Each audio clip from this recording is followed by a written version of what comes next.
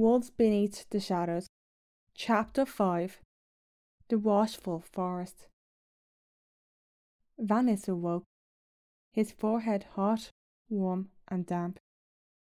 He found himself bereft of clothes, covered only by a cotton blanket. Looking around, he could only discern a vague forest shadows, lit by the flickering glow of fire flames. The only sound was the crackling of fires. Struggling a bit, he began to survey his body and noticed his chest was wrapped in thick bandages, constricting his breath. He glanced around the forest, but there was no sign of others. With a loud sigh, Vanis tried to gather his bearings. "You're alive," a voice suddenly said from behind him. Startled, his body tensed as reluctantly turned to see who had spoken. Emerging from the forest shadows was a man. To Vanis' relief, it was Sanitas. Vanis smiled, a gesture that quickly faded as he remembered Sanitas' smirk before he lost unconsciousness. He simply stared at Sanitas, who leaned back against a tree, their gaze locking and causing Vanis' heart to pound. Though he wanted to question Sanitas' true intentions, as the trust was not given, Vanis chose to remain silent, thinking it was wiser to keep his thoughts to himself until he understood more. Sanitas shifted his gaze back to the fire and spoke sternly. "I wasn't sure you would survive. Your wounds were infected, which is why you passed out." He paused, then added, "Thankfully, I was able to tend to them and stop the spread. Now that you're alive, can we start? Can we discuss the deal we talked about? You tell me about the creations of your people that could help us survive. I'll provide you tools and directions to another town where there will be people who will help you."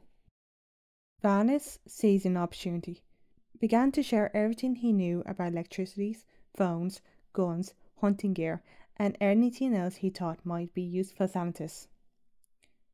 After he was finished, Sanitas smiled and said, "Thank you. This information could be very helpful for my people. I have what I need now. I'll give you one of my high-tech gadgets, but it's back in the camp where my people are resting." Looking at Vanis' bandaged chest, Sanitas inquired, "Are you well enough to travel?" Vanis nodded in affirmation. Sanitas then threw a tunic to Vanis, which had been hidden next to a tree. As Sanitas began walking deep in the forest, Vanis quickly droned on his tunic and followed. Noticing a fox trailing him, Vanis turned to face it, but the creature darted into the forest. As they ventured deeper, a barely visible wolf's face appeared, followed by a howl. Vanis' body trembled slightly with apprehension. He quickened his pace to catch up with Sanitas. Eventually, they arrived at a camp in a wide, sparse forest with only a few trees. Man-made tents constructed from branches and fabric provided shelter. There, amidst his people, were Sanitas' people. All around, Vanis could hear whispers and see people dressed in tattered tunics and dirty pants, while the women wore black dresses. Their faces were dirty yet gaunt, with bones visible beneath their skin. Vanis, feeling a pang of sympathy, lowered his head as he followed Sanitas through the camp. They reached a larger tent, taller than Sanitas. Inside, Sanitas retrieved a high-tech gadget he had promised and handed it to Vanis. Although Vanis considered returning it, realizing he needed anything he could get to survive, he simply nodded in acceptance. Sanitas then walked over to a pot boiling over fire, scooped up some solid soup and offered it to Vanis. Despite his desperate hunger, Vanis initially refused, but Sanitas insisted. "Take it. You'll need it for your journey. It's not much, but it's uncertain when you'll find food again." Vanis accepted and quickly ate the vegetables as he sat by the fire. Looking into the flames, then turning to Santos, Vanessa asks, "Why are you and your people here?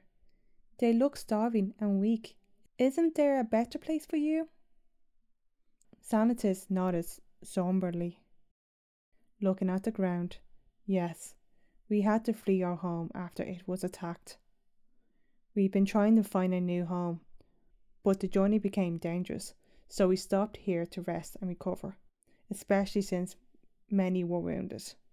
That's why I wanted to know about your people's knowledge. It might help us make my people stronger, so we can travel and find a new home. I've marked a place called Zina to the north for you to start looking for help. I can't offer you much more than that, except..." Sanatus then fetched a sword from the tent and handed it to Vanis, who caught it and asked, "So, you're not coming with me?" Sanatus simply shook his head. "I need to stay with my people. I am all they have." Suddenly, Sanatus started coughing and collapsed unconscious. Valina's eyes widened in shock. He then saw a hooded woman with bright wine-coloured hair appear from the shadows, who disappeared. In the corner of his eye, he noticed a fox staring at him. As smoke swirled, the fox transformed into the hooded woman, who then vanished deeper into the forest with a sinister laugh, followed by a whisper, "Follow me, Vanis. Follow me." Vanis' body shook, hesitant to follow, but realizing that if she wanted him dead, it would have already happened. So, he slowly started following the voice until he stood before the woman. She removed her hood. It was Elentra from the prison cell, who was grinning, and said, "We meet again, Valnis." So that's the end of the chapter for now. I do want to apologise and think about a day or two late from the podcast. I spent most of the Christmas working on the Swords of the Unforgotten Marys audiobook. I recently got feedback on the audio, and overall it's very positive, so I'm looking forward to it. But yes, sorry if that's the reason for the delay. Once the novel is done, I'll have more time to focus on the story. Be able to record in advance, which means the story be submitted on time. If you're curious to see what the Swords of Unforgotten Marys is about, I put the audio sample of like 3 chapters in the description if you're curious to listen to and see what it's like. But that being said, I can't really say much about this chapter without giving spoilers. So basically, I just wanted to, again, progress in the story, get Valis trying to forget help. I just wanted the story to progress along and then add more context to the story. There's not much I can say without giving spoilers, so unfortunately I can't add much. Like I said before, I love fans to reach me. Let me know if they join the story, what they like about it, or anything about my writing. I would love to hear it. I know this podcast is kind of very multi-platform, so I don't know where most people are listening to. So I would definitely advise follow my social medias. They'll be in the description. I'd love to hear from you.